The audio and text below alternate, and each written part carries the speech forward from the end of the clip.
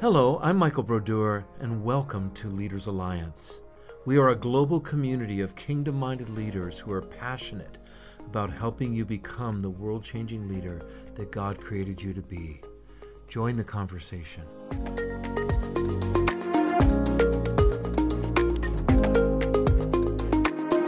Welcome, everyone. It's so good to be with you. I'm Michael, and this is Diane. Hello. And we are leaders of Leaders Alliance, that God is building a network of amazing leaders all around the world, not just church leaders, but leaders in every sphere of society coming together as the body of Christ to say we can make a difference. We can actually begin to influence the world on behalf of the Lord Jesus in a way that produces real impact and real blessing to the church and also transformation within the world around us. Yeah, we would just encourage you to join us. Like Michael said, there's people from around the world, a lot of people in America also, but we're developing friendships, we're developing relationships where we have speakers on every week. This is our podcast branch, obviously, because you're here, but in our broadcast, we have speakers every week. We have loads of teaching, and it's going to be a place. We're developing the technology right now that should be released over the next month or two, where we can create a format like LinkedIn, where what you're doing and what you're involved in, you can post that.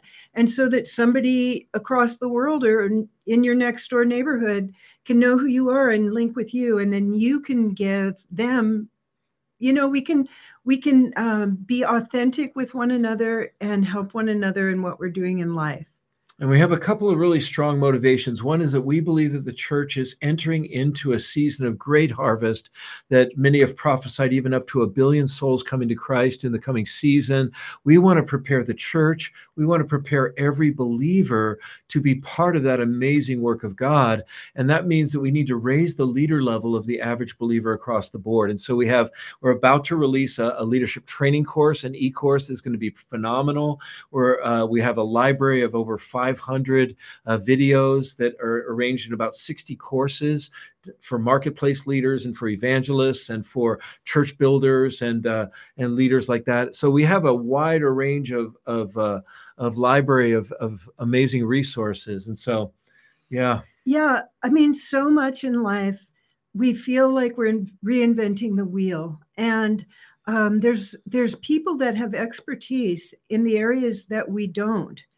And sometimes we don't know why what we're doing or building or how we're living, why it's not succeeding, but there's answers out there. And we're trying to build a platform of information, but also relationships so that we don't have to reinvent the wheel with our lives and that we can just take leaps ahead instead of steps ahead. That's so good. And you don't have to be alone. That we can actually link arms and build collaborative relationships where we're working together to see God's kingdom come and his will be done on earth as it is in heaven.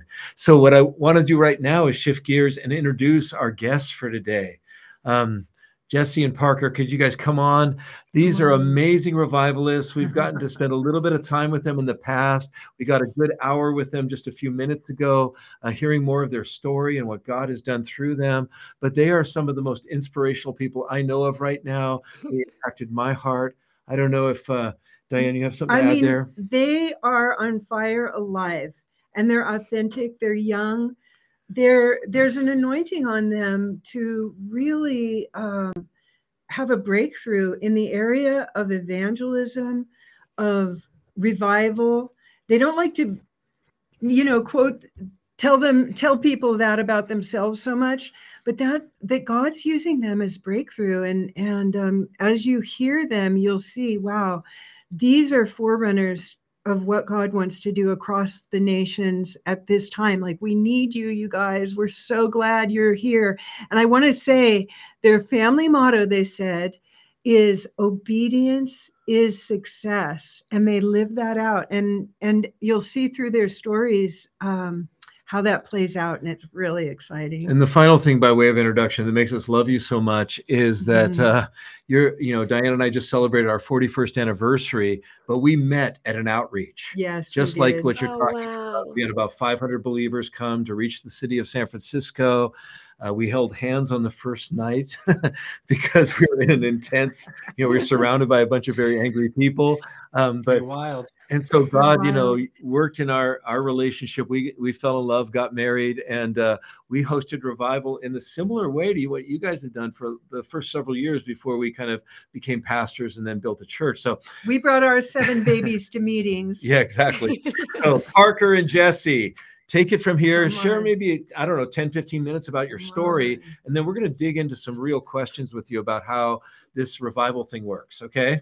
So go for it. Thank you guys. Thanks, guys. Yeah. We're Good to be so here. excited because as I shared when we talked earlier, I love that you guys are doing this with Leaders Alliance. I know that even we've discussed before, I wish something like this existed when we were first getting started and we felt so alone and we were hitting different things that we had no idea about. And we just thought, gosh, like we can't keep going just by ourselves. And I remember when my friend Jessica told me you guys were starting this, I thought, gosh, this is what will keep that revival moving because, I think as we can all link arms and encourage each other and bring strength with the different giftings and anointings, it really is a weapon against any of the plots of the enemy. Sometimes you just need someone to even say, like, I'm in your corner, keep going. No kidding. And I think that this is such a powerful resource to people. And so we're just really honored to just be a part of this conversation. Diane, as you said before, sometimes it's hard for us to even say that we're revivalists or pioneers because every moment I think we can almost end up in tears thinking about just the fact that God is allowing us to be used to see souls saved. That I think that we're a prophetic signpost for many people of what's available. And our journey was really pretty simple. We saw a vision of thousands of people being saved and baptized in Huntington Beach, and we were living in New York. And we moved across the country without a job and pretty much laid down all of that stuff with a newborn baby and moved to a place where we didn't know anyone and just started doing street evangelism and making disciples of people we would meet in Huntington Beach. And pretty much 2019, we had a tiny little church, a home, like two home churches, which is most people would call them, of about, I think we probably maxed like 30, out around 40 people. 30 or 40 people.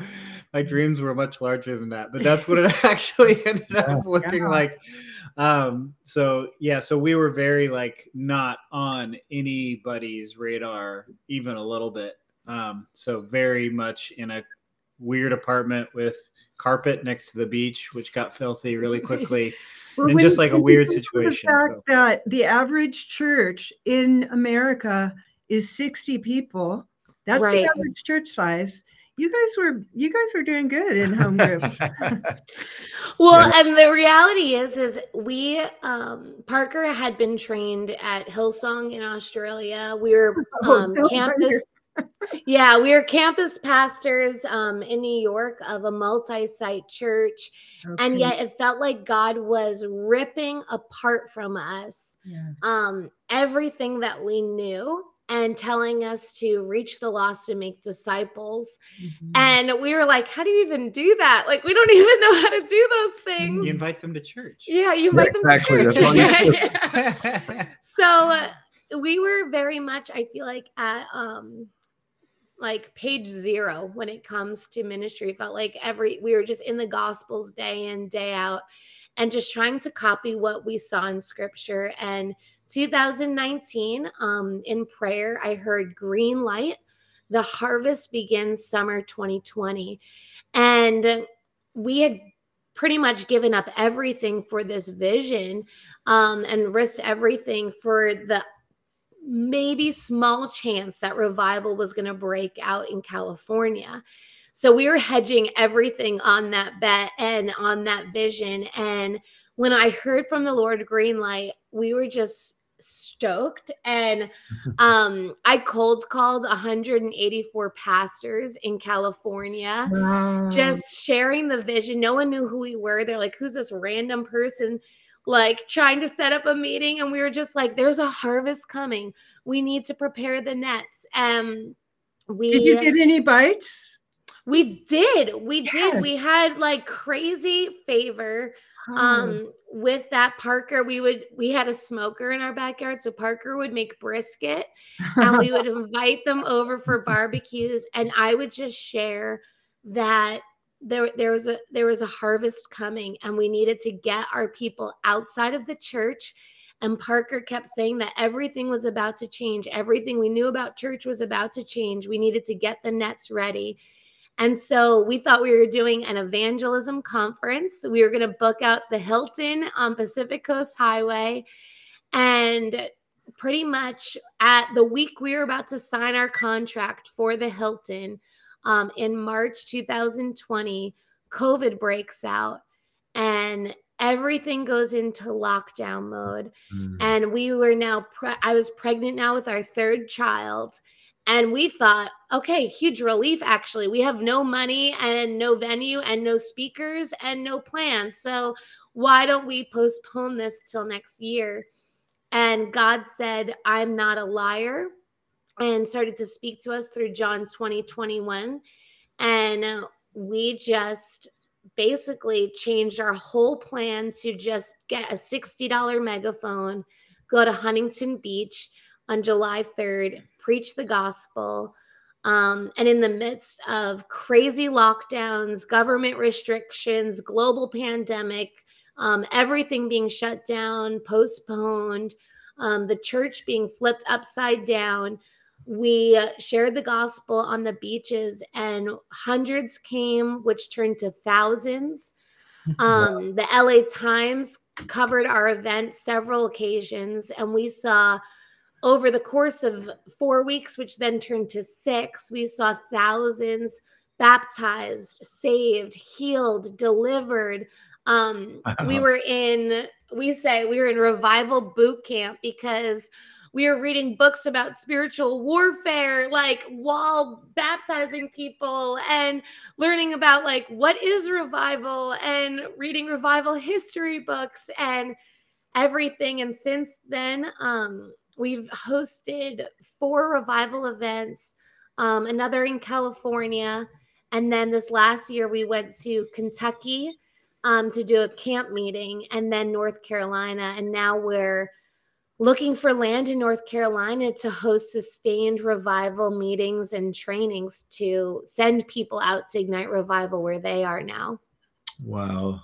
That's so amazing. It's so mighty. Wow. Now, along the way, you literally had in Southern California police trying to arrest you to shut it down. I know that in Kentucky, you had a classic tent revival where literally a generation ago, they had a tent revival that you were completely unaware of, but you were stirring up wells of revival, and it rained the entire week. 500 people came and more. People got baptized, laying out in the mud. Like, this is some radical stuff. And you moved forward in the midst of opposition, and even had a lot of churches stand against you because you weren't being obedient to Caesar or whatever, like to the lockdown. You had a lot of drama in there in the midst of all that. Yeah. So give us a little bit of a picture of that side that Diane just mentioned. Yeah. So we essentially had initially. They kind of left us alone for a couple of weeks, and then the police showed up at our house, and I didn't have my address updated on my license even at that point. So somehow they found us, knocked on our door, came in, threatened to arrest us if we continued with the actual event. And then we decided to go forward with the event anyways. Because it was in an hour. Well, it was very soon. He's like, but you can cancel it. I'm like, bro, people are gonna show up. Like whether you like it or not, there's gonna be a crowd out there. Not. And then we got some free advertisement. They put out some road signs from the county that said "Saturate is canceled," and people are like, "What's Saturate?" Yeah, actually, a lot of people got saved because they came because they saw that it was canceled, and they were like, "What's that?" Googling it. Yeah, so that was an intense moment for sure. I've got the body cam footage from the court case that happened after that of the conversation. So that's exciting. And then from there, I think there was just a basic resistance as well. Like you had spiritual resistance that we weren't super aware of. We were just kind of babies. Yeah, just kind of going along. Like we were like, angels and demons are real. Like, it's like why did my car explode, and why did our house flood, and why are we in a hotel now, and all that's like happening and all of at the our same time. Kids are sick, and no. yeah, we didn't know any of Yeah, it. so we're just thinking, oh well, stuff is happening. We're just trudging along, but every time we see hundreds of people at these events get baptized, all that warfare and all that stuff ends up being worth it. And all the difficulty ends up being worth it. And I think one of the things in the United States that we're bad at is a theology of suffering. So it's not always an evil spirit that's after you, but sometimes like God is actually allowing certain things in a way so that you can actually push through, and he can make you tougher and you can grow up a little bit. So I think that initial revival in California helped us grow a little bit into what we needed to learn about team, what we needed to learn about how to deal with civic authority, how we needed to deal with lots of different things, how we needed to deal with pastors in the area that wanted a revival in their church and they were mad it was happening outside their church. And didn't want to engage with what we were doing. And now we've seen since then, like we always joke that we are in revival boot camp because God has been connecting us with so many generals of the faith, people like yourselves that have done this before, that have done outreaches, that have led revival, that have dealt with spiritual warfare, where it's been providential, just the people that God's brought into our lives, where we feel like for us, it's helped us to realize, like, that moment when Elijah's hiding in the caves and he's like, I'm the only one. And God's like, well, not really. I think that it's been amazing that as sometimes people pioneer and maybe people listening, God's asking you to do something, you feel like you're alone, you're the only one. The amazing thing about the kingdom is as you step out in faith, as you pioneer, you'll start to be connected supernaturally to other people that are burning with the same things. And I always say, like, the fire attracts other fires. Yeah. And we have been supernaturally through, honestly, the grace of God to people that are experts when it comes to some of the things that we had no clue about, where we can call people now and be like, what do we do? What do you think? Get wisdom, get counsel. And for me, it just shows me that this is just the beginning of really this catalytic revival that is taking place right now that we're just starting to, I think, see. There's sparks everywhere. So I think there's a lot of that happening. Well, I wrote a book with Banding Leapshire a few years ago called Revival Culture. And it's one of the passions of our heart for literally decades. How do you guys define revival? I mean, obviously, you're seeing not only signs and wonders, not only people encountering God, you're seeing deliverances, you're seeing healings, but you're also seeing souls come to Christ, and you're seeing baptisms happening on the spot. Talk to us about your definition and how you see it manifesting among you. Yeah, I think we can bounce back and forth on this because we definitely come at it from different spiritual giftings, and I think we see the world differently. Yeah, we see the world differently, but I think we see what revival is, and we feel the pulse in a different way. So for me, certainly God's sovereign move, something different than a regular church service, something different than shouting and excitement and screaming revival. Yeah. You can shout revival all you want, But if it's not happening, it's just not happening. You know what I mean? There's some sovereign element to revival that you can't predict. I think it comes from our decision to lay ourselves down. And then I think one of the things that we saw across the board was a deep thirst and a deep hunger of people that were willing to just lay themselves down to see revival actually happen. They had the time for it.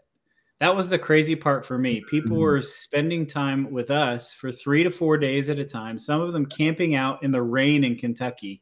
They were filthy. I mean, there's no showers out there. We had out like porta potties lined up, and that was the best they were getting for toiletries. You know what I mean? So people were just hungry for it. They wanted it, and they really wanted it with their actions. It wasn't talking about it. It wasn't a display of emotion. It was actual action. And that's one of the things that really inspired me about what we've seen across the board is folks that are so humble and so hungry, and some of them so weird. But just like, you know what I mean? Like, you just draw the weirdos with revival. That's so true. But really, and then another marker that I saw, and Jessi can take it from here with what she sees. We saw markers on each of our events, but one of the main things that we saw was mass deliverance in that Trinitarian event in the baptismal pools. We saw like the real deal. Like, our security guard was a Baptist Marine former Marine that worked in anti-terrorism units, and he was not spirit-filled when he arrived. He was by the time he thought everything was so weird. Yeah, but by the end, Red River Meeting House, he hears this woman, young girl manifest, and he looks at me, he goes, "That's not a person." And so we had to run over there, and this little 115-pound girl was thrashing people around. So and she got delivered. And so we saw just a lot of God's love pouring out in the sense of deliverance, him setting his people free. And these people are like, we're Christians. Yeah. Right. I'm a Christian, and they'd show up and get delivered. If that messes with your theology, that's fine. It's just what I've seen. So, yeah. Well, and that's the thing too, is like, I think when I know for me, when we moved to California, knowing the deep revival history of Jesus People movement, we were just so hungry to learn, and we would meet with people, and so many people would tell us stories about how God once moved, but so few people could demonstrate to us any power or any like new stories. Like, no one had a story from the last like 10 years. Yeah. And so for us, we start to wonder, like, is this something that's even available for real? Or is it only happening in places like Mozambique with Heidi Baker, Dave Hogan in Mexico? And, you hear these stories and you wonder why we don't see things like that all the time. And then when this started to break out, I think what I love about revival, and what I think maybe separates it from a normal Christian conference or event, is, first of all, every I would say every night that there is a gathering, they are so uniquely different, because the Holy Spirit, I think, is so wildly creative that he knows exactly how to minister to the people that are there. So there'd be one night where it's like honing in on the Father's love, and grown men just crying, and fathers being reconciled to their sons, and families being baptized together. We had 5 people in a baptismal together, marriages getting reconciled. And then the next night is like deliverance from sexual immorality, and people that have committed adultery, and men like repenting to their wives for addictions. And you're just like, well, this is very different than the night before. Wow. And it's just like, I think so often. We've spoken at conferences and events the last few years, and I can feel when the Holy Spirit's starting to move in this way. It's like you can start to feel he's bringing us into this deeper measure of his love and his glory and his power that actually does change us. And we'll see sometimes some ministers will just allow it to happen, and revival starts to break out, and repentance. And I think why you see so many salvations happen is because, like, you and I and everyone listening, I'd imagine, to this podcast, like, we're Christians, we're believers. We say we believe that Jesus died and rose again and gave us the Holy Spirit. But what revival does is it reminds us what we believe. Yes. And all of a sudden you're like, wait a minute, of course I have to share the gospel. Like, these people are killing themselves. We just got reports of all these suicides in New York. And it's like, of course we have to go there and share the gospel because I actually know the solution for their pain. And revival reminds, I think, Christians of why they're Christians. Yes. So And good. so you see those ripples of salvations happen because we start behaving like the church again. Wow. Mhm. That's so good. Yeah, one of the things that we've seen in our experiences with revival is that when people are humble, are hungry, and are willing, the Lord will come. And it really, people will ask you questions. Well, how did this happen? How do you do it? Can you teach us how to do it? You can't do it. It's literally a people presenting their hearts before God and him honoring that with favor and anointing and doing a sovereign move. That's why what you're saying just rings a bell with all of the amazing encounters that we've been a part of and long-term outpourings is that you're a part of it, but you're also a spectator because it's so awesome and it's so clearly not coming from yourself. It's like you're literally, even though you're a part of maybe a prayer time or a baptism and these things are happening, you're witnessing the living God doing the miraculous. And it brings life to you as much as it does to anybody else. And it inspires you. This is what I want to give my life to. This is how I want to live the rest of my life. Wow. Oh, 100%. I always tell people, I'm like, I'm from New York. I'm kind of like more like a bougie, like I like nice hotels with white linens. I hate camping. I am not like that kind of person. But yet, when you're seeing God move like that, Mm-hmm. and you're watching just his power move through people, it ruins you for anything else, where I'm like, I will stay in the mud for the rest of my life because this is all I ever want to experience forever and ever. And I'll pay any price. It's like the story of the pearl of great price, that value, that treasure. It's like you get ruined for it, where I think almost like just any kind of standard Christianity just becomes like you just have no taste for it anymore because you're like, there's more available. There's so much more. And so it kind of ruins you for everything. Yeah. You're just trying to stay on it.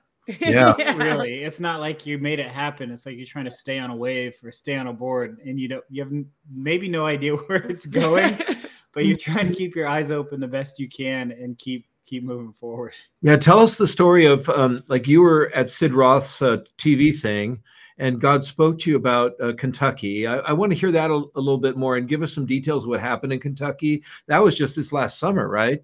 Just a few months ago. Really? Yeah, that was this last summer. We have some amazing footage that we'll be adding on YouTube soon because we have so much video footage of just the crazy things that have happened. But yeah, I was at Sid Roth's studio 2 months before we knew we were going to do some kind of event in Kentucky because we kept getting all these prophetic words about redigging the wells. And we knew that Kentucky, there was a revival well, but we knew nothing about the Second Great Awakening or anything about that. So I'm at Sid's studio and I'm sitting there, and in the hallway I actually have a picture of it, but in the hallway, there's a picture, like a painting of when the Israelites left Egypt and they set up camp in the desert. And basically, the picture has like this tent meeting and the fire of God coming down. And I just saw it and I said, I feel like that's what's supposed to happen. I feel Yeah. like that is the new thing that God's doing. And I called Parker and I go, Parker, I think we're supposed to invite people to come camping in Kentucky and just like come out on a field and set up camps. And that night I had dinner with Kate Smith from Catch the Fire. And I said to her, I was like, I had the weirdest idea today of when we go to Kentucky, actually inviting people to sleep in tents and to basically just come under the stars and see that what God will do. And she was like, that's so crazy. She's like, did you ever hear of like camp meetings? And I was like, no, tell me about them. And so she started to tell me. And then I started to do all this research, and it was in Kentucky, ironically, of all places, that's where the first camp meeting actually ever was. And it was just so funny because I feel like sometimes when you're following Jesus, we say all the time, it's like this breadcrumb trail where he just drops things into you and then all of a sudden confirms it through all these funny ways. And so then I started studying Charles Finney and the Second Great Awakening. And we invited people to come out and just set up a camp and set up a tent. And hundreds of people came out camping with us, including ourselves. We moved out of our house into a trailer, and which was crazy and uncomfortable. and we just saw God move in a way where he was even using nature to glorify himself. Like just like we would start like we have a video of this where it was quiet and still, and then I started preaching the gospel and doing the altar call, and all of this wind starts rushing in and literally everything's flying around. And then as soon as the altar call's finished, the wind stopped. Wow. And everyone just runs forward and repents because it was like, that was freaky. That's amazing. A sign and a wonder. Yeah. And it just kept happening. Like, yeah, there was a lot. There was rainbows in the sky randomly. There was a double rainbow one of the nights. In North Carolina, we had a storm completely skirt around us. So we were surrounded by lightning and you could see it. Amazing. But over us, it was just completely open. But I got to preach with the background of a lightning storm with thunder and lightning in the background. So not a bad, awesome. pretty epic production. Kind of like Elijah, So that's awesome. Yeah. That's so great. Well, Parker, one of the things that you talked about in our members meeting earlier was just this idea of the cost. Can we kind of go there a little bit? I know you guys have paid some price. I know Diane and I, if you hear our story, we've paid some price as well for the revival seasons that we saw in San Francisco. But I think it's really par for the course. I mean, if you look back even into the apostles in the New Testament, you see a price being paid by these different men and women who stuck their neck out for the kingdom. And then throughout church history, it's the same. It's like there's always an initial outpouring. There's an initial resistance, sometimes even from the believers. And then you see that kind of carrying on. There's spiritual warfare of different kinds. Some of it seems circumstantial. Some of it seems outright demonic. Talk about your perspective on that and maybe some of that you've experienced. Yeah, I think if your number one goal is to be liked, then you're probably going to miss revival. Because so true. It's never been one of my top goals. So I think we're maybe shaped for it. But I think every single person that really wants revival, that's really thinking about revival or wants to see it happen in their city, because we get emails all the time Yeah. Come to our city, or we're going to see that same thing happen here, or we're going to get started with that as well. And I always caution people, because I saw Jesus do the same thing. He's like, you know what? We don't have a place to lay our head. Yeah. And, you know, we were on the road for 4+ months with 3 little kids. And you can imagine the tension that would build when you get lost in the middle of the night or looking for a place to park an RV, and it's 1 a.m. and you've already been driving for 12 hours with little kids, and like things just get wild. Yeah, like it tested our marriage to a whole other level. You just don't have space. And I think one of the main areas of resistance is the established church. And I hate to say it, but most folks want to see revival happen in their church. And if they see it happen somewhere else, something in them has to justify that it hasn't happened in their church yet, or it hasn't happened in their space yet.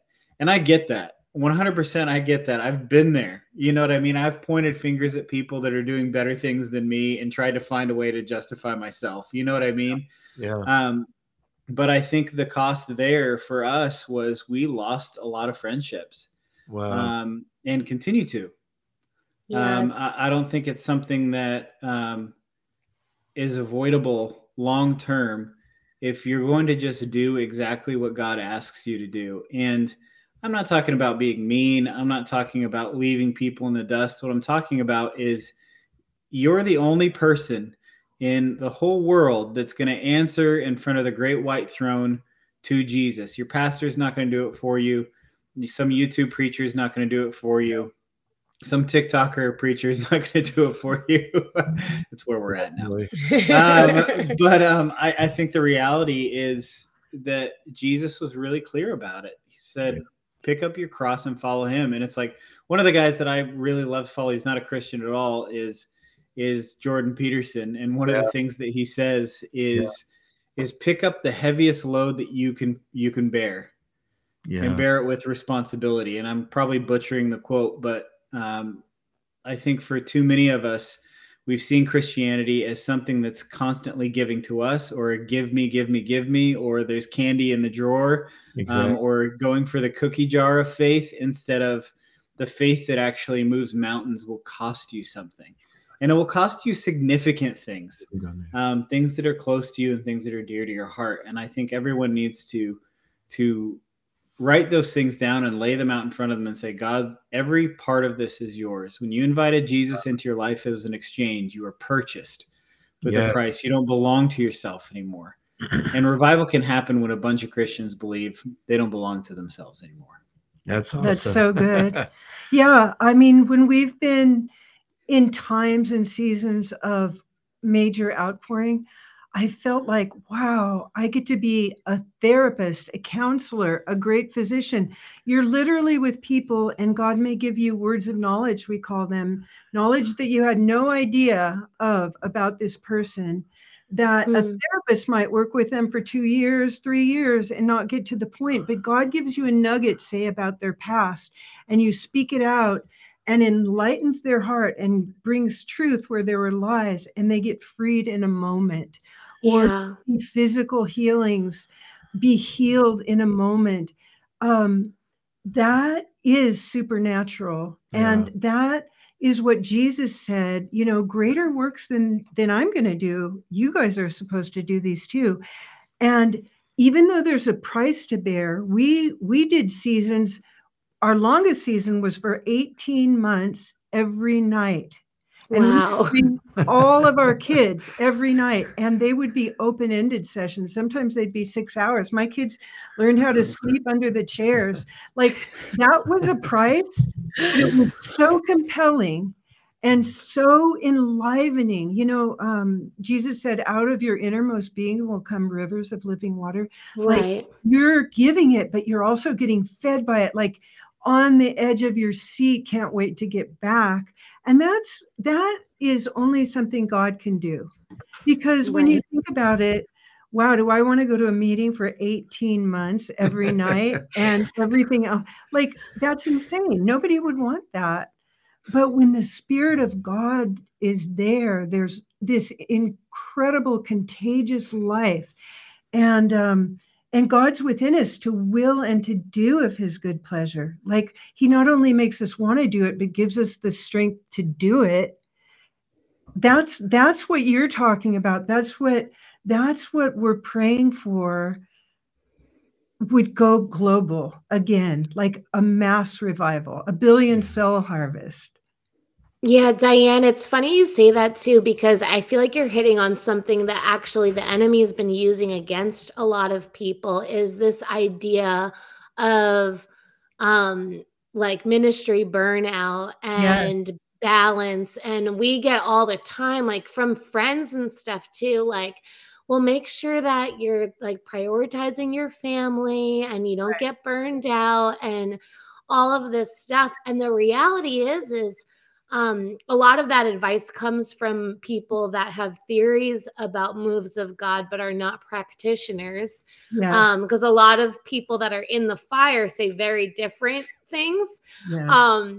But that's exactly right what you said, because even like our children, we have a 5-year-old, a 4-year-old, and a 2-year-old.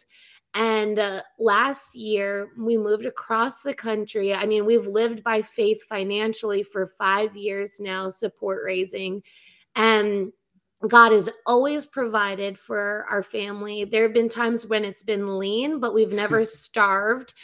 And the thing is our kids, God is doing something in them as well. And for me, I'm like, this is the best thing we could do for our children. Like, we were just at a wedding a few months ago, and my husband was officiating the wedding.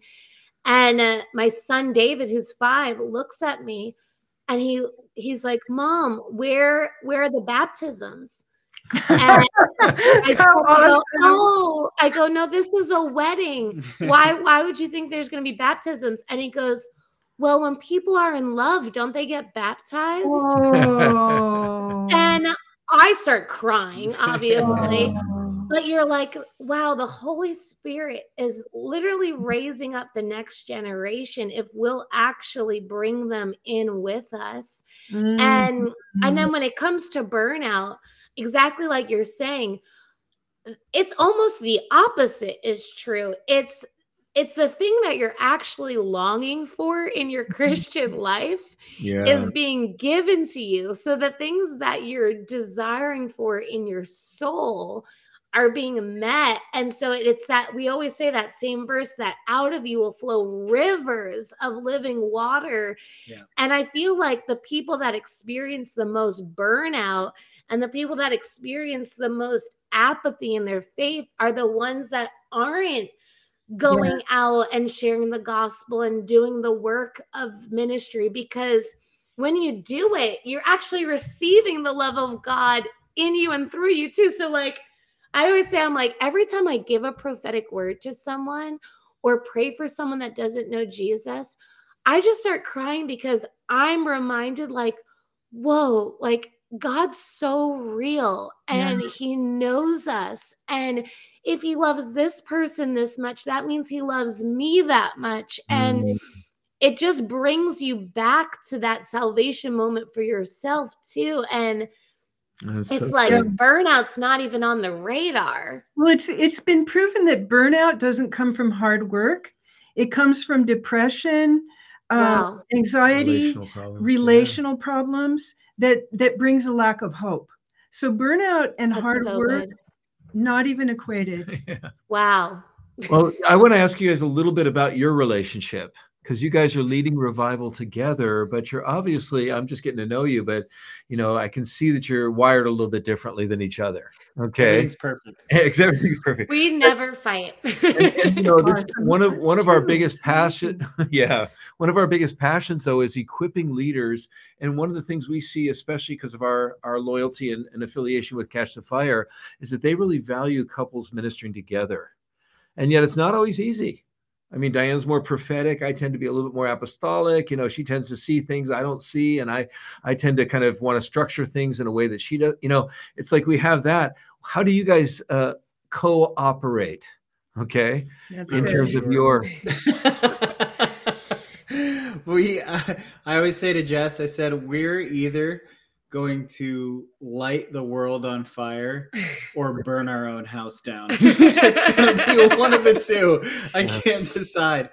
But I think we've learned as we've gone. It's almost 8 years now, which I think for some people listening isn't a super long time. Judging by watching Facebook lately, it's a pretty long time for millennials. So yeah, exactly. I think for me, what I've had to do personally is lay down quite a bit of what I thought ministry would look like or what it should look like when we're on to something that's really working. Yeah. I think the hardest part for me was You're going to be really real right now. especially in ministry. That's what I was trained to do. And if you know a lot of ministers, they're not much good at anything else. Yeah. I think for me, I had to learn how to partner with prophetic visions that she's having and lay brick. I think that's one of the biggest things that I've had to learn how to do. Yeah. I see macro prophetic. I see a lot of trends. I see things that are happening all the time. But I would need Jess to get a crowd to show up so that I could preach to it. And then she would need me to, on the opposite end, actually give biblical teaching on the back end and give them the Father's heart and guide them out of the space that they're in. So there's this tension all the time of who's in charge right now, what's going on, who's hearing from the Lord the best, right? Like, especially in the midst of revival where you're like, this is what we're doing tonight. And I'm like, that's not what I'm hearing. Let's do this. And it's like, and there's 1,500 people waiting for us to do something. And we're having like this, no, I heard the Lord this way. No, you hear the Lord this way. Totally. Yeah. But I think by the summer of this year, after riding in the RV and driving across the country, I think we actually landed on a pretty good rhythm with each other. I think it's a, I don't know how to describe it because it doesn't fit into the theological boxes of complementarianism and something else. Right. You know what I mean? Jess lets me lead. She'll let me make a final decision, but she'll definitely push real hard. And like, I'm going to have a fight on my hands if I disagree. And that's fine. Like, it makes me feel alive. I like that. But I think we found a balance there. And then you throw the kids in the mix. And I don't know if we have even time to get into raising children. That's the whole revival. Yeah. But like, let them see, I guess, is the best thing that we've figured out so far with the kids. Let them see what you're doing because they do what they see. Not necessarily what you tell them as much. They'll remember some things you say, but they'll remember dad and mom did this, dad and mom did that. Yeah. And I've started to see that with my kids now that they're getting to an age where I can actually have conversations with them. Mm-hmm. Like I was just in my home gym Saturday morning and they just walked out and started trying to push a weight sled around. And they just do things that they see you do. Yeah. Right. And not necessarily like, hey, you should go work out, kid. It's like, no, they're going to want to do it with you and see it. One thing that we learned is because now we have adult children that went through all that and we get to hear their stories from a different perspective. They do what you do, but really it's how they feel in the setting. How is there peace? Is there a sense of security? Is there a sense, you know what I mean? So, but one of the things I'm wondering about you too, the church across the globe is changing. Women are becoming a part of the fellowship more and more. Powerful women like you are, Jess, are given a platform. At least in the circles that we walk in more and more. Yeah, sometimes. It's you're forerunners in that area also. For him to have a strong woman that he's willing to listen to and even yield to when he feels like God's in it, and vice versa, is forerunner stuff for the next generation. And I want to commend you for that, but it's hard. It is hard. So Jess, what are your thoughts about this? Yeah, just even like very practically, Parker and I are very disciplined about some things. So where a lot of people see out on social media or on the surface of stuff, we seem more spontaneous, and we are very spirit led in regards to being on our front foot and able to change and be nimble. We're very disciplined when it comes to just the calendar and scheduling.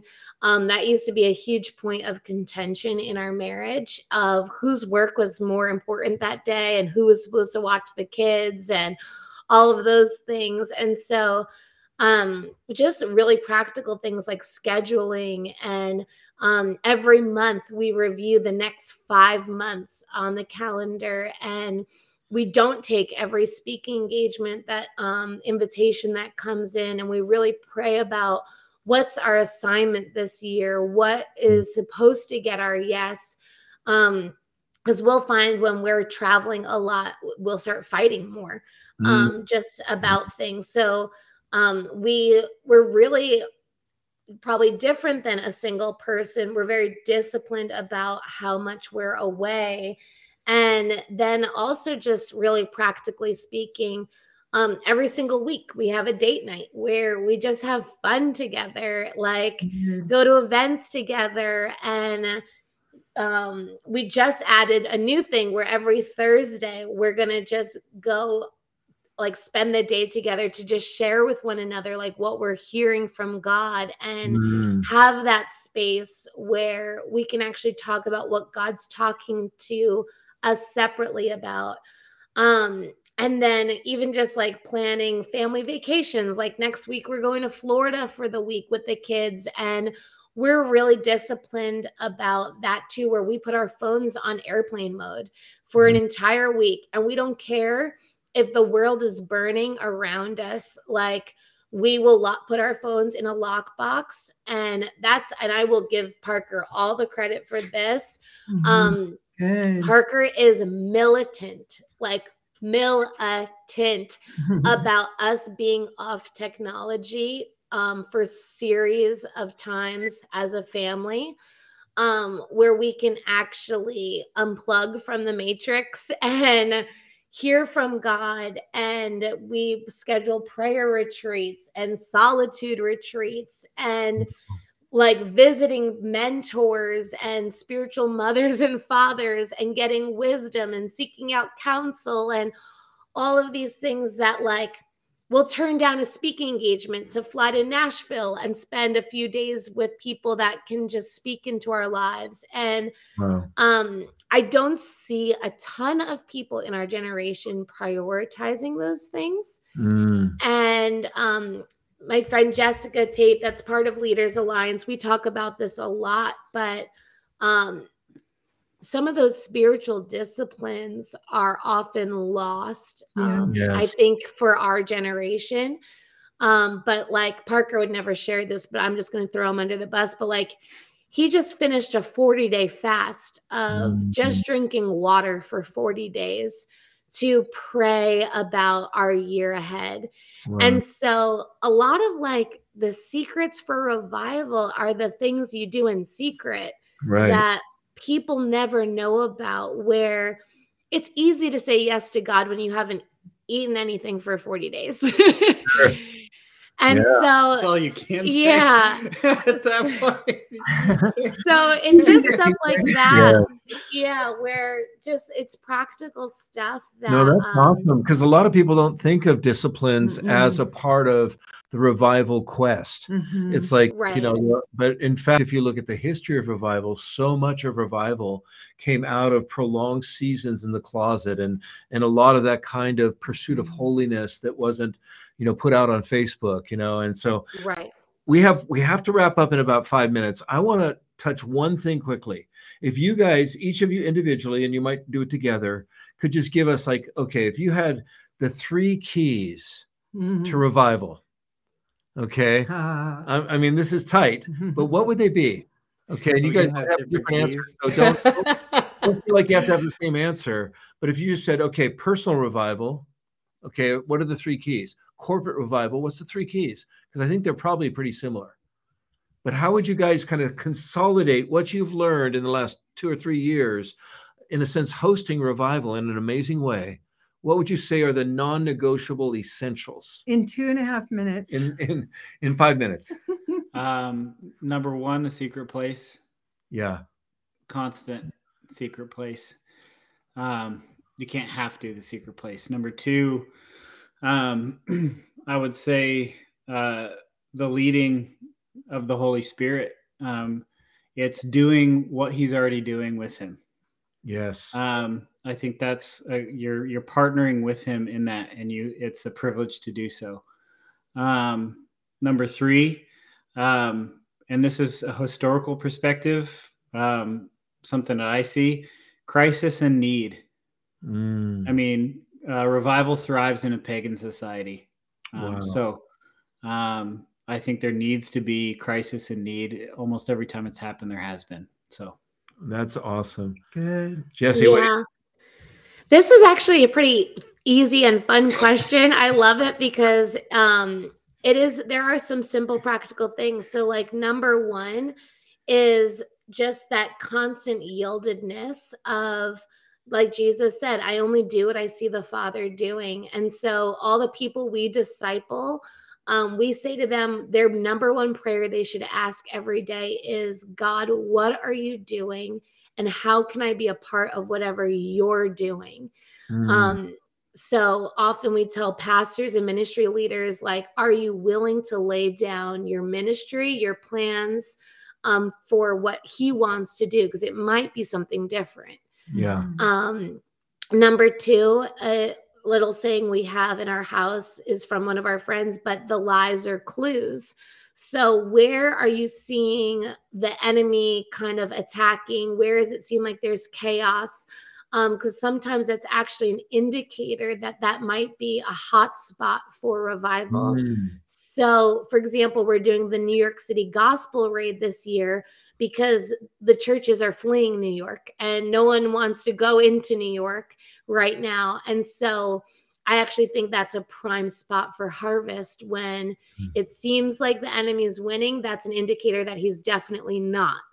So that just is kind of how we figure a lot of that stuff out. And then number 3 is, again, I think this is a really simple, practical thing, is just closing your eyes and asking God to visually show you by experience what it was like to be saved. Wow. And I personally try to go through that experience over and over again, and I can cry about it every time that I go there.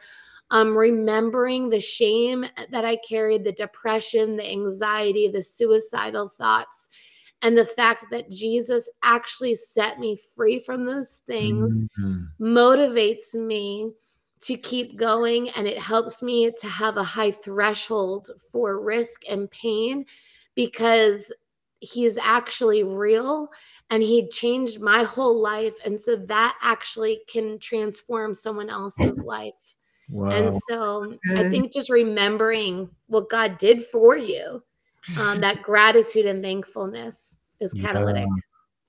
That is such a good reminder, because again, I think that's what keeps us in touch with the very rootstock of who we are in Christ and who Christ is in us. I mean, remembering that. Yeah. Well said, you guys. Hey, why don't you speak out for the people on your podcast? You have a book out. What's the name of it? Where they can buy it? And how can they get in contact with you?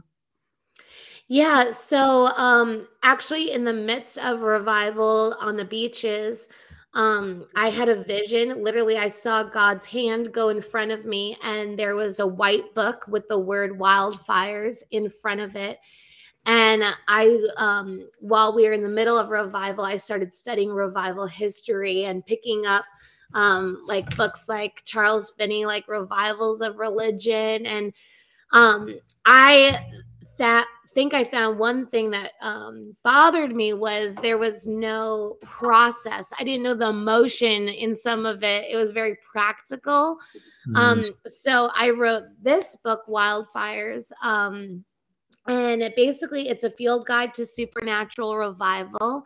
And it has really gritty, raw stories of some of the stuff we experienced, the journey that got us to the beach revivals, some of the warfare and lessons we learned in the midst of it, and then some prophetic words of what we believe is happening in the next 10 years. So I wrote this book actually in 3 weeks. Wow. The Holy Spirit just dumped downloads and prophetic visions and just threaded the whole thing. And so, you can get it on our website, on thegreens.co or on Amazon. If you buy it from our website, though, those are all signed. So if people care about that, then there you go.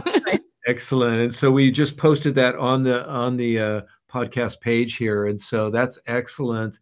Well, gosh, we want you to pray for everybody. I know Parker had to go pick up the kids from school. Yes. We'd already thought about that, but if you could just release a blessing, because there's people watching right now live, but then there's going to be people in the future also. And I know that God's not even hindered by the fact that somebody can receive an anointing 3 weeks from now from watching this. So Yes. why don't you go ahead and just pray a blessing? But certainly we want to have you guys back on a periodic basis just to be able to, we want to, add fuel to what you're doing. So whatever we can do to support you, we're there. Okay. So, but please pray and release that grace. Yeah, I felt like, as we were just getting started, I actually felt like there were going to be a lot of people that were anointed to really honestly start revivals where they are. And I do think that this revival is going to look like a ripple across the nations. And so if you're listening right now, I don't think it's a coincidence. I think that you maybe even found this podcast in a providential way. And so I do believe in prophetic acts, and I just think sometimes we can just open up our hands to be in a posture to just receive. Yes. And we can just say, yes, God, I'm just going to say yes to you. And so I just want to read Song of Solomon over you. It says, fasten me upon your heart as a seal of fire forevermore. This living, consuming flame will seal you as my prisoner of love. My passion is stronger than the chains of death and the grave, all consuming as the very flashes of fire from the burning heart of God. Okay, so right now, just put your hand over your chest. Place this fierce, unrelenting fire over your entire being. Rivers of pain and persecution will never extinguish this flame. Endless floods will be unable to quench this raging fire that burns within you. Everything will be consumed. It will stop at nothing as you yield everything to this furious fire until it won't even seem to you like a sacrifice anymore. Holy Spirit, we thank you. We thank you that you are the all-consuming fire. And Holy Spirit, I pray that you draw us in, not to tell stories of the fire, but to live a flame, to be just burning ones, that we would go and ignite cities with this revival fire, that we would go and invite people in to experience your real love, your real power, that we would tell people, just come and see what I have experienced myself. And so right now, Holy Spirit, I pray that you baptize us again in your love, in your fire, that you give us a fresh baptism of the Holy Spirit, that we would ignite cities with this love that cannot be contained. I pray that any person that's listening, that they felt just tired or apathetic, I pray right now that they would be ignited with your love and your passion, that we would not have to fake it anymore, but we could start telling people real stories, that we've experienced your love working in our lives. In Jesus' name, amen. Amen. Amen. How wonderful. Thank you. Yeah, thank you Yes. so much. And obviously communicate our love to Parker as well. Yes. And to your Yes. children. I got to meet them briefly in North Carolina, but anyway, so bless you. And gosh, we want to stay connected. So, Yes. let's just, shoot for some future times to sort of rendezvous somewhere on the earth. And Yes, and we can keep definitely. praying for you guys. So, Okay. Well, thanks for all of you who are watching. Next week, we have a powerful person as well. So come back and see us. excellent. God bless you all.